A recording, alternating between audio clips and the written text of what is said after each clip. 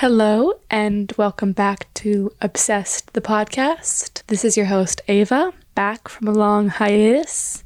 I do apologize for the long break in episodes. There's no excuse other than end of school year, finals, beach week, coming home, getting settled. But now I'm all settled at home, and I'm ready to start podding again, so here we are.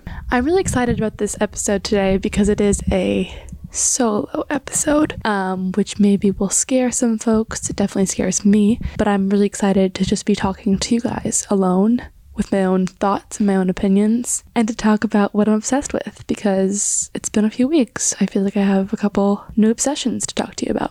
Also, before we get started, I want to just broadcast this to the world. So if you're just listening to the first couple minutes, you'll get this message. But I'm really interested in doing more episodes this summer with people who aren't necessarily my best friends, because the past guests we've had on the pod have been like literally my best friends and my parents. So I would love to have people who I don't know that well, who don't know me that well, but just want to be a guest on a podcast. I'm looking for, college age kids. A little older, a little younger is fine. Also, it doesn't have to be college age, but just I that's an age that I can connect with on a personal level, but it doesn't have to be necessarily that age at all. But I would love for you guys, if you know people who'd be interested, if you'd be interested, please email me. The email is obsessedthepod@gmail.com. And I can do, FaceTime interview or pods. I can do live pods. But FaceTime pods I can totally manage. So if, location is a barrier, obviously we can connect through Zoom or FaceTime. So yes, please just let me know. I'm really, really curious in getting to know more people through this podcast and reaching more people. So again, just email me in, or just DM me on Instagram, obsessedthepod, on Instagram. So yes, thank you. Now I'm going to dive right in. I'm going to start with our normal segment of Word of the Week. And again, normally it's not a word, and today it definitely isn't a word. It's more of a little, I don't even know. It's more of a, I don't even know what the word would be for this thing, but it's more of a signature. It's a way to sign off a text message or an email or an Instagram or a comment or whatever. And it's with the two letters XX, both lowercase. I've been obsessed with using this in quite literally every single message that I send. I guess traditionally it stands for kiss kiss, XX, like XOXO, but just the X's. So kiss kiss. And I just think it's really cute at the end of a message, like, let me know when you get home, XX, or like, call me when you get a chance, XX. And it's just a nice way to personalize a message, or not necessarily personalize, but it's a nice way to leave a message with a little more of a loving touch, or like caring touch, which I think is cute. And I don't know, I really like it. I think it's used a lot, maybe in formal messages, or not even formal, but like I think it's a generational thing. Honestly, I'm very unclear where I've gotten this phrase from, but I really enjoy using it. It's also just kind of now has become a little bit of a habit of mine, just to press XX when I'm done with a message. Yeah, I've really been obsessed with it. And I again, not a word, but it's a thing I use with words to exclaim them, XX. So yeah, that's kind of my word of the week. I'm definitely gonna continue to use it. It's so funny how a word kind of gets acclimated or integrates into your vocabulary. I think some words you can force into your vocabulary, and I will not lie that this XX did start as a kind of a meme that I would do, and somehow just kind of integrated, a little bit forced, but yeah, I'm really enjoying it. I'm going to continue to use it. So yeah, that's my word of the week. Next, I mean, again, with a guest, I would talk about like maybe childhood obsessions next. And I'm going to talk about a childhood obsession because I feel like we haven't heard from me a lot on this topic. And as a child, I, went in and out with a lot of things, and I was obsessed with very many things, like a lot of things. And I'm not ashamed of that. That was just kind of part of my personality. And again, nothing has really changed in terms of that. I still go through these intense obsessions, but when I was a kid, I feel like it was a lot more intense and took up a lot more of my time. So the obsession I want to talk about today is High School Musical. Because I think this is a pretty universal obsession. I definitely think I had a more intense obsession than maybe a lot than the average folk, but I definitely was surrounded by people who were also very, very obsessed with High School Musical. So the first High School Musical came out when I was around, I'm going to look it up just for historical accuracy. I can't tell you I remember seeing the first one. I do remember watching the second one live. Okay, High School Musical, the first one, original release was January 20th, 2006. So I was about 6 years old. I was 5 actually. So I probably did not see the first one when it first came out. Now that I'm actually kind of thinking about it, because I feel like I was 5. Like it's kind of early to see this movie. I'm not quite sure, but I do remember vividly the second one. High School Musical 2 was pretty iconic because it was like the summer one. It was that was 2007. So yeah, that's crazy that I was just 7. But anyways, it was the summer one, and it was set at a country club, and there was a pool and lifeguards and whatnot. I was just infatuated by the second one. So I don't know if I had seen the first one and then saw the second one, or was seeing the second one for the first time and then saw the second or the first one. And anyways, it doesn't matter. I was obsessed. I cannot, now I'm having a very hard time remembering, deciphering all 3 of the movies, but I know for the third one, I did lots of performances on iMovie, sang along to the tunes. The third one's pretty iconic because of the addition of the British villain, along with them just graduating prom. Big deal. But the first one is pretty iconic, I think, because of the complexity of who's singing. That was such a funny way to put it, but Troy, who's singing. So obviously Zac Efron played Troy, but many people know that was not his voice singing, which is a fascinating fact, I think. The singer was... Okay, well, I thought I knew this person, but I don't know this person. But the singer was Drew Seeley in the first movie, which is so fascinating because you can definitely tell a difference between the audio quality, or the audio, like the sound of Troy in the first movie versus the second and the third. But the first one was phenomenal storyline wise. A classic, jock nerd story, a new girl in town, Gabriella, sorry. Obviously I haven't seen this in a long time. I probably should have watched it before talking about it like this, but you should know that I was obsessed with High School Musical. And I will be honest, I was so obsessed with the content itself, the music, the story, the characters, but I was just simply obsessed with Zac Efron. I thought that he was the best thing since sliced bread. I thought he was just awesome. And he was probably my first huge celebrity crush.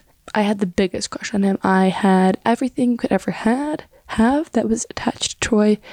I had dolls that sang. I had I'll put a picture on the Instagram of the notebook I had that somebody gave me for my birthday and put my face on it. It was pretty iconic. So yeah, I had everything that you could ever have attached to Troy Bolton. I had a tea necklace, which I believe was from the second movie. Anyways, also can we just talk about how the second movie has a complete different visual quality to it than the first and the second and the third? There's a weird sepia tone over the entire movie, which is an interesting choice.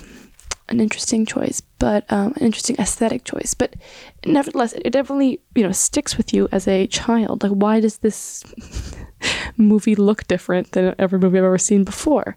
But yeah, I would say High School Musical 2 is one of the most iconic movies of my childhood. Definitely not the best. I remember getting a CD from Radio Disney in the mail, I feel like, even. And it was a video you put, a DVD you put in the DVD player, and it would teach you how to do this dance. And I would just do it over and over and over again. Because back in those days, you couldn't just on demand play High School Musical 2 when you wanted to see it, or 1. You had to wait until it was on TV and then record it, and then you could watch it all the time. But I didn't have recorded, so I would just play this DVD to see this one scene over and over again and learn the dance. Yeah. What a sad childhood. I mean, it was a great childhood, but what a sad moment in my childhood when I didn't have that ability to just watch High School Musical 2 whenever I wanted you know? Anyways, and then the third High School Musical is also pretty iconic, I think. I already went into it a bit, but The Graduating, there's an iconic British villain.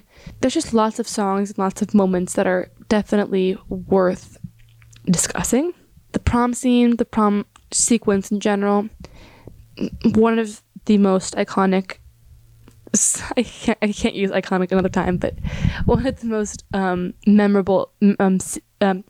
memorable scenes in a childhood movie for me personally. Also, the movie came out when I was not really a child anymore, I feel like. Let's see what year it came out in. It came out in 2008, so I was a child. I was 8. But yeah, it was a stunning movie. And this movie came out in theaters, which was also pretty, yeah, it was awesome. That was so cool. So yeah, that was like pretty much all I had to say about High School Musical, but I think everybody can kind of relate. Like, that was one of the biggest series, the biggest franchises of my like childhood that like I most remember, that really like everybody knew. Nobody didn't know it. It was a universal phenomenon. And then of course the introduction of High School Musical the musical, the series, on Disney Plus with Olivia Rodrigo and Joshua Bassett, obviously pretty iconic in its own right for being a drama series, but it's also just a really good television show, I think. And I'd recommend watching that too. If you were a High School Musical fan when you were a kid, it's a good show to kind of put on and go down memory lane. My dream is to go to the high school it's in Utah. I'm desperate to go to Utah, to go to this, it's called East High School. Yeah. But I'm desperate to go to it. It's in Salt Lake City School District. I'm desperate to go. So yeah, that's all I have to say about High School Musical. Going, further on this kind of musical adventure, I want to talk a little bit about my obsession at the moment, which is movies about singers. Specifically female singers. And really what they are documentaries, but the documentaries about singers. And I don't really know how to kind of frame what they are. I was trying to come up with a word for what these are. They're like musical documentaries. They're movies, or documentaries about singers and celebrities. I don't really know. But I kind of discovered a couple of them recently that I really, really enjoy, and definitely want to highlight and talk more about the subjects of them and whatnot. The first movie about a female artist or musician that I want to talk about is Billie Eilish's The World's a Little Blurry, a movie that came out on Apple TV Plus this year. I would say it's one of my favorite movies I've seen the entire year. It's been a slow year, but it definitely is one of my favorites. It's an epic film. It's over 2 hours long, and it basically just tracks kind of the recording of her debut studio album titled When We All Fall Asleep, Where Do We Go? And it's really incredible because, as somebody who I listened to this album when it came out, and I'm a pretty big Billie Eilish fan or listener, I was just shocked to see that the entire album pretty much was recorded in her brother's childhood bedroom, in their childhood home, which was pretty incredible to me. And when they weren't recorded in that bedroom, they recorded on tour or on the road in hotel rooms, which I thought was pretty remarkable, just because I think she is this huge artist, right, with loads of listeners, loads of fans, and to see kind of the humble recording process was really pretty remarkable, stood out to me. I also think that it's just pretty remarkable that her and her brother kind of crafted this album in a beautiful way. I really, really like Billie Eilish. I know some people don't, so I also respect that opinion, but for me, the music is pretty, it's fresh and it's new and it's unique, and I think it was really cool to see her brother and her kind of come up with these lyrics on the spot in the documentary. The documentary started filming in 2018 and ended shooting in 2020. So it kind of covers a pretty big 2 years in her career, in her life. And overall, again, it's a movie worth watching. It's a movie worth sitting down and committing to for over 2 hours, because it really details her struggle with just being famous and also being a teenager. She goes through a weird romantic relationship with a boy, who's quite older, and she goes through her 16th birthday. She goes through dealing with being famous at such a young age. One of the best moments for me in the movie was when she got to meet Justin Bieber at Coachella. And Justin Bieber was like it was a big inspiration, but also just like her childhood crush. She had Bieber fever. And so being able to meet your idol in such a normal way, or such a, like, he also wanted to meet her, right? She didn't know how to cope with that experience, right? Like, she just didn't know how to react, which I thought was, I thought it was really interesting, because obviously if I was in that situation meeting Justin Bieber, I would have acted the same way, but she's like also super successful and super famous. I think it's interesting too, because Justin Bieber is one of probably the only people who can like relate to her in that sense of like having fame at such a young age. So I thought that was super cool, that moment. And then they ended up obviously Justin Bieber ended up featuring on Bad Guy, which was also detailed in the documentary as being just like a huge moment in her career and in her just personal life as well, as having Justin Bieber on one of her songs after listening to his music for so long and looking up to him as a singer and a performer. So yeah, that was also an awesome moment, but I really like just the little moments also in the movie where just she's talking with her parents, talking with her brother. You really got to see how close the family is, how supportive the family is. Yeah, I think it's really worth a watch in terms of understanding her as a person more. I think she is kind of like this elusive character almost, with her baggy clothes and her colored hair and her long nails. And I definitely think obviously the past couple weeks even, the introduction of the British Vogue cover, where she's wearing a more revealing clothes than she would have, or she has done in the past. And there's a lot of backlash around this, talking about how she's like selling out, or the next move in her career is to like be sexy. And I think if you watch the documentary, you see that like she's a person, and like just because she's worn baggy clothes in the past, she's literally been underage, and now she is over 18 and can kind of choose her own way. She can pick the way she wants to express herself, and she shouldn't be judged for that. I think I don't know, I really think it's worth watching to understand her a bit more. I'm really excited for the next album. I'm definitely have my calendars marked for when it comes out so that I can listen to it, because the first album was just like it was amazing, the album itself, but like just the songs are tied with so many memories for me. It came out end of my freshman year of college, so like that first summer, or that like end of like finals week of my first year of college, it's super glued to that time period, which was honestly a great period. So I enjoy going back and listening to this album. Anyways, it's a long-winded way of saying I really recommend watching it if you can. It's on Apple Plus. Kind of hard to get Apple Plus. I mean, not hard, but like it's not a streaming service everyone has. But if you have access to it, I really recommend watching it. Yeah, so that's the first movie that I've been quite obsessed with for honestly the past couple months. And I've never gotten the chance to talk about it, so I'm very excited I was able to. And the second one is another one that we've have talked about on the podcast with Kennedy, and relating to Taylor Swift, but it's the Taylor Swift documentary on Netflix called Miss Americana. I was really surprised by it. Another one that I was really surprised by. And obviously, like, these movies are documentaries, so they're meant to be like showing like behind the scenes, and not usually, but sometimes like with Miss Americana, they're kind of tied with an album, right? So they're meant to be kind of like free press, not free, but like they're meant to bolster the album. So this definitely was that. And it was meaning to show kind of another side of Taylor that she has curated perfectly. And that's another thing with documentary, obviously. Not obviously, but I'm a documentary studies student, so we talk a lot about how like documentary really isn't like nonfiction. It's just an artistic take on reality. So that's the lens that I see these movies through, is that they're definitely kind of like these industry movies that are meant to shape an image about the artist, but it's also super just interesting. I mean, I don't know. I still find them to be informational in some way, even if it's just like how their label wants them to be portrayed, or how they want themselves to be perceived by the public. Anyways, so the movie is really, really good.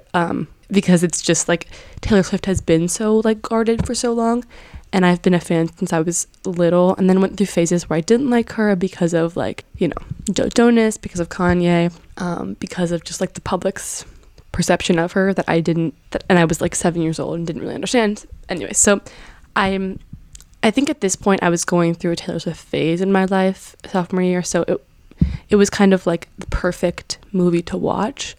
And again, I never knew too much about Taylor Swift besides the fact that like who she was dating at the time and like the music, right? But I think the documentary shed a lot of light on like her mental state, which I thought was super interesting. She talks a lot about like wanting to be liked by everyone, which I think is a human feeling. I think it's also specifically a woman in society's feeling, is wanting to please everyone and wanting everybody to like them.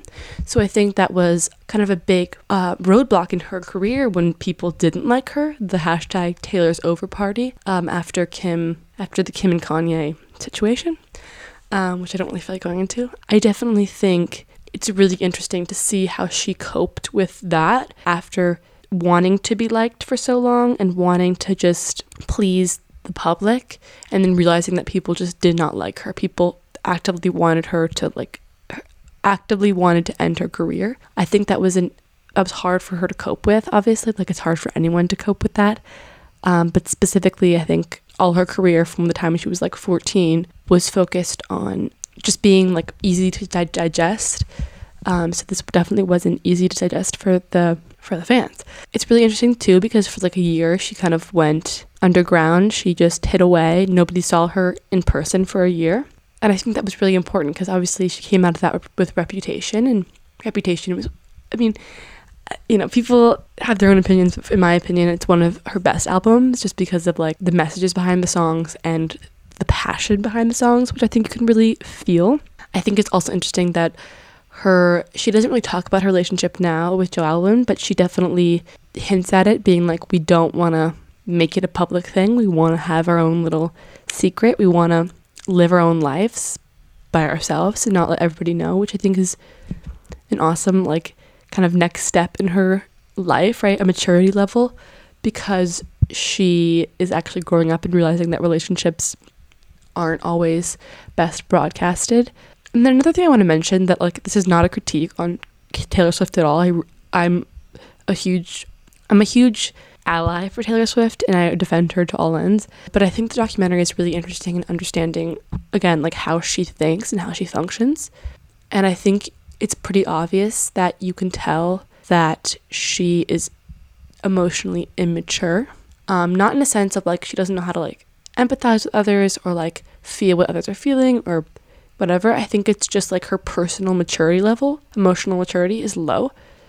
And I think that speaks to her fame at such a young age. She didn't grow up like a normal person would grow up. She grew up, traveling across the country, not going to school with other children that were her age, not going to college, not having a normal first boyfriend, and I think that really affected how she functions. I also think it's something that affects also is just like having everything you want, like not having to go get coffee in the morning, having somebody go get coffee for you, or if you want like lunch, not having to do that yourself. Like I think it's a lot of that as well, but I think you can really tell that it's not a criticism at all, because I definitely think that she is like she's a genius. I believe she's a genius. And maybe that's just what comes with being a genius, is there's some parts of your life where you aren't as independent. I think that's the word, independent. I don't think she's a super independent person, which there's no way for her to be, because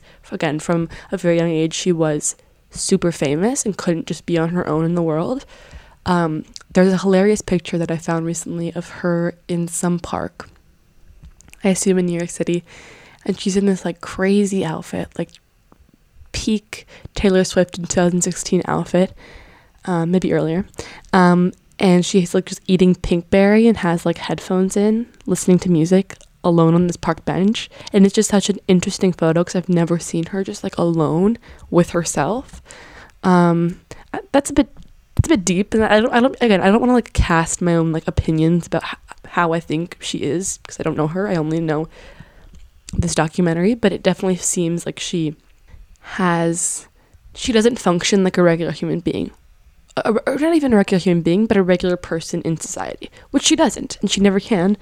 But it's just an interesting realization, because I think you also think about the music and how relatable it is, but in reality, we're never going to be actually able to relate to her.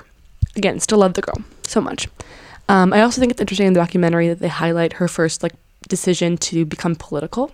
That's also really interesting. She endorses somebody in Tennessee, and she talks about why she never wanted to be political before, alienating some of her fans. I thought that was a really interesting topic, or a really interesting subject of that film, or a really interesting portion of the film. And then to piggyback off this Taylor Swift movie, as I leave these movies behind, these 2 recommendations I have for you that I'm obsessed with, recommend watching them. I also do recommend like thinking critically about what they're showing us and what that means, like what they have chosen to show us, if that makes sense. But I wanted to introduce the third Obsessed the playlist, which is, if I can find it anywhere, here it is. Obsessed the playlist Taylor Swift.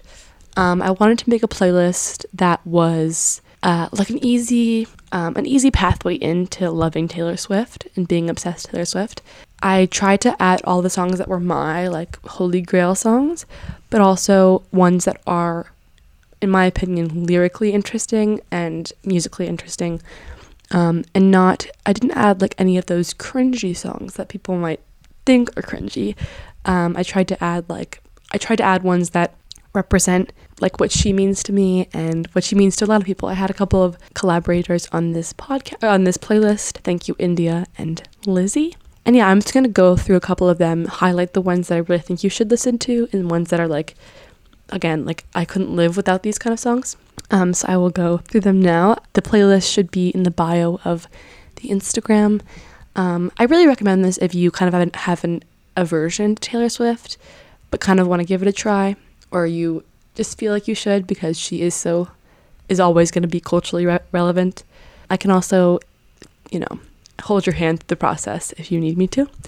But I wanted to start off the playlist with kind of OG songs, so I chose Our Song and Tim McGraw, two of her debut singles on her debut album. And I really think Our Song is like a classic. I think I remember hearing the song for the first time, in elementary school and just being like, this is awesome. And I still think it's really awesome. Those 2 songs are definitely more country leaning. So if you don't like that kind of thing, maybe they aren't for you, but I think it's also interesting to hear kind of where she started, to understand where she's going and how she evolves. Then I'm going to kind of skip a few songs. I'm not going to go through every song on the playlist, but Dear John is one of the most beautiful songs I've ever heard. I think it's one of those songs for me that I heard for the first time, again, elementary school, and was like, it's like basically like a post-breakup, like just like telling somebody how you feel. Obviously in elementary school I had never gone through this feeling before, but I knew that like I felt the pain that she felt.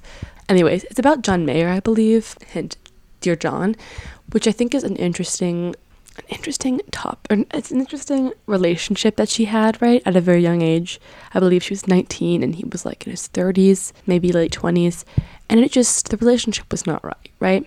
So the song is really like, what were you thinking, John, right? Like, how did you think it was okay to like date this girl and then break her heart? So I recommend listening to this one. It's lyrically beautiful. And then that's on Speak Now. And then we kind of go into Red. And I mean, not that every one of these songs is going to be sad, but All Too Well is like the peak sad song that I do recommend listening to. Then I'm trying to pick like not all of them. So let's see. Out of the Woods. Okay. Also, my new obsession, I was obsessed with Speak Now, but now I'm obsessed with 1989. I just think it is brilliant. I think some of these songs they definitely flew under my radar until I rediscovered them recently. My favorite song probably on 1989 is Clean. Really recommend that song. If you're going to start somewhere, I would start there, honestly. Clean. Such a good song. And then New Romantics, obviously. That's one that I think also flew under my radar, but I'm really obsessed with it right now. And then I've kind of skipped over Fearless because I added it to the end, but basically every song on Fearless. But specifically, if you're going to Taylor's version of Fearless, Mr. Perfectly Fine, I think, is one of those ones that we're like, well, how was this not on the original Fearless, right? It's just so good. Lover is definitely one for me that, an album for me that I didn't love, despite the name, Lover. But I think I added a few because it's, whatever. There's lovely songs on it. London Boy is just an iconic love letter to her, her relationship at the time and now. So I think it is an interesting album, but you can also skip over it if you need to. And then I added some from Folklore and Evermore, but I think for me, I love Evermore and Folklore, but Taylor Swift for me is definitely those, pre-Reputation albums.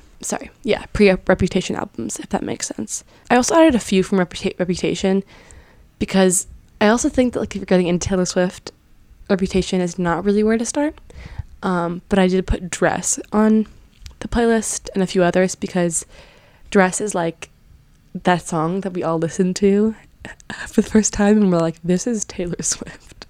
Because it's very, it's just very, it's inappropriate in a way that we're not used to hearing Taylor Swift sing about. So I really recommend that. And I think that's, and the last one that I want to talk about is Delicate, which is on Reputation as well. And I think that's just a beautiful song about someone loving you and appreciating you even though everyone else doesn't. So I think that's an awesome song, honestly, because I think that's also a reflection of her own, self-confidence and how she managed to find love even at her darkest moment. So I really, really recommend checking out this playlist. I would love to hear your favorite Taylor Swift songs, and if you are a Taylor Swift fan, if this is a good representation of how to get into Taylor Swift. I would call this Taylor Swift for beginners, because I think it is for beginners, because I think it's all pretty digestible songs, hopefully. I made this because I really, really enjoy Taylor Swift, and I think it kills me when people say they don't like her, and I've been there before. I've been that person who said I don't like her, but now I just feel I could not live and I could not feel certain things without having Taylor Swift songs playing, which I know is maybe a bit dramatic, but I definitely feel she's helped me. This sounds so cheesy, but I definitely think she's helped me understand my emotions better, which again I just talked about how she doesn't feel in a human way, which I just talked about how she maybe doesn't have the same life as a normal person in society, but I definitely think she feels the way that regular humans do. I don't know, guys. It's all a bit confusing, and I know I've made it more confusing probably, but I'd recommend getting into Taylor Swift this summer. If there's one thing that should be on your to-do list for summer 2021, it's get into Taylor Swift. That's just my opinion, and that's kind of all I have for today's episode. I think it's a shorter one, but it's just myself, so that's all I can give you. But I, again, really want you to check out this Taylor Swift episode. I really want you to follow me on Instagram, ObsessedPod. I also want you to, write in if you want to be a guest. Literally just email me and I'll email you back. I would love to have just some others on. And I would love to have one episode where we don't talk about Taylor Swift, even though Lover, but I feel like I'm forcing it down people's throat. So yeah, thank you so much for listening. I really appreciate it. Again, I'm sorry for the delay in episodes. I'll try to get out some pods this summer. But again, thank you for listening so much. I really appreciate it. I hope you guys have a lovely rest of your week or beginning of your week whenever this comes out. And yeah, thank you. Goodbye.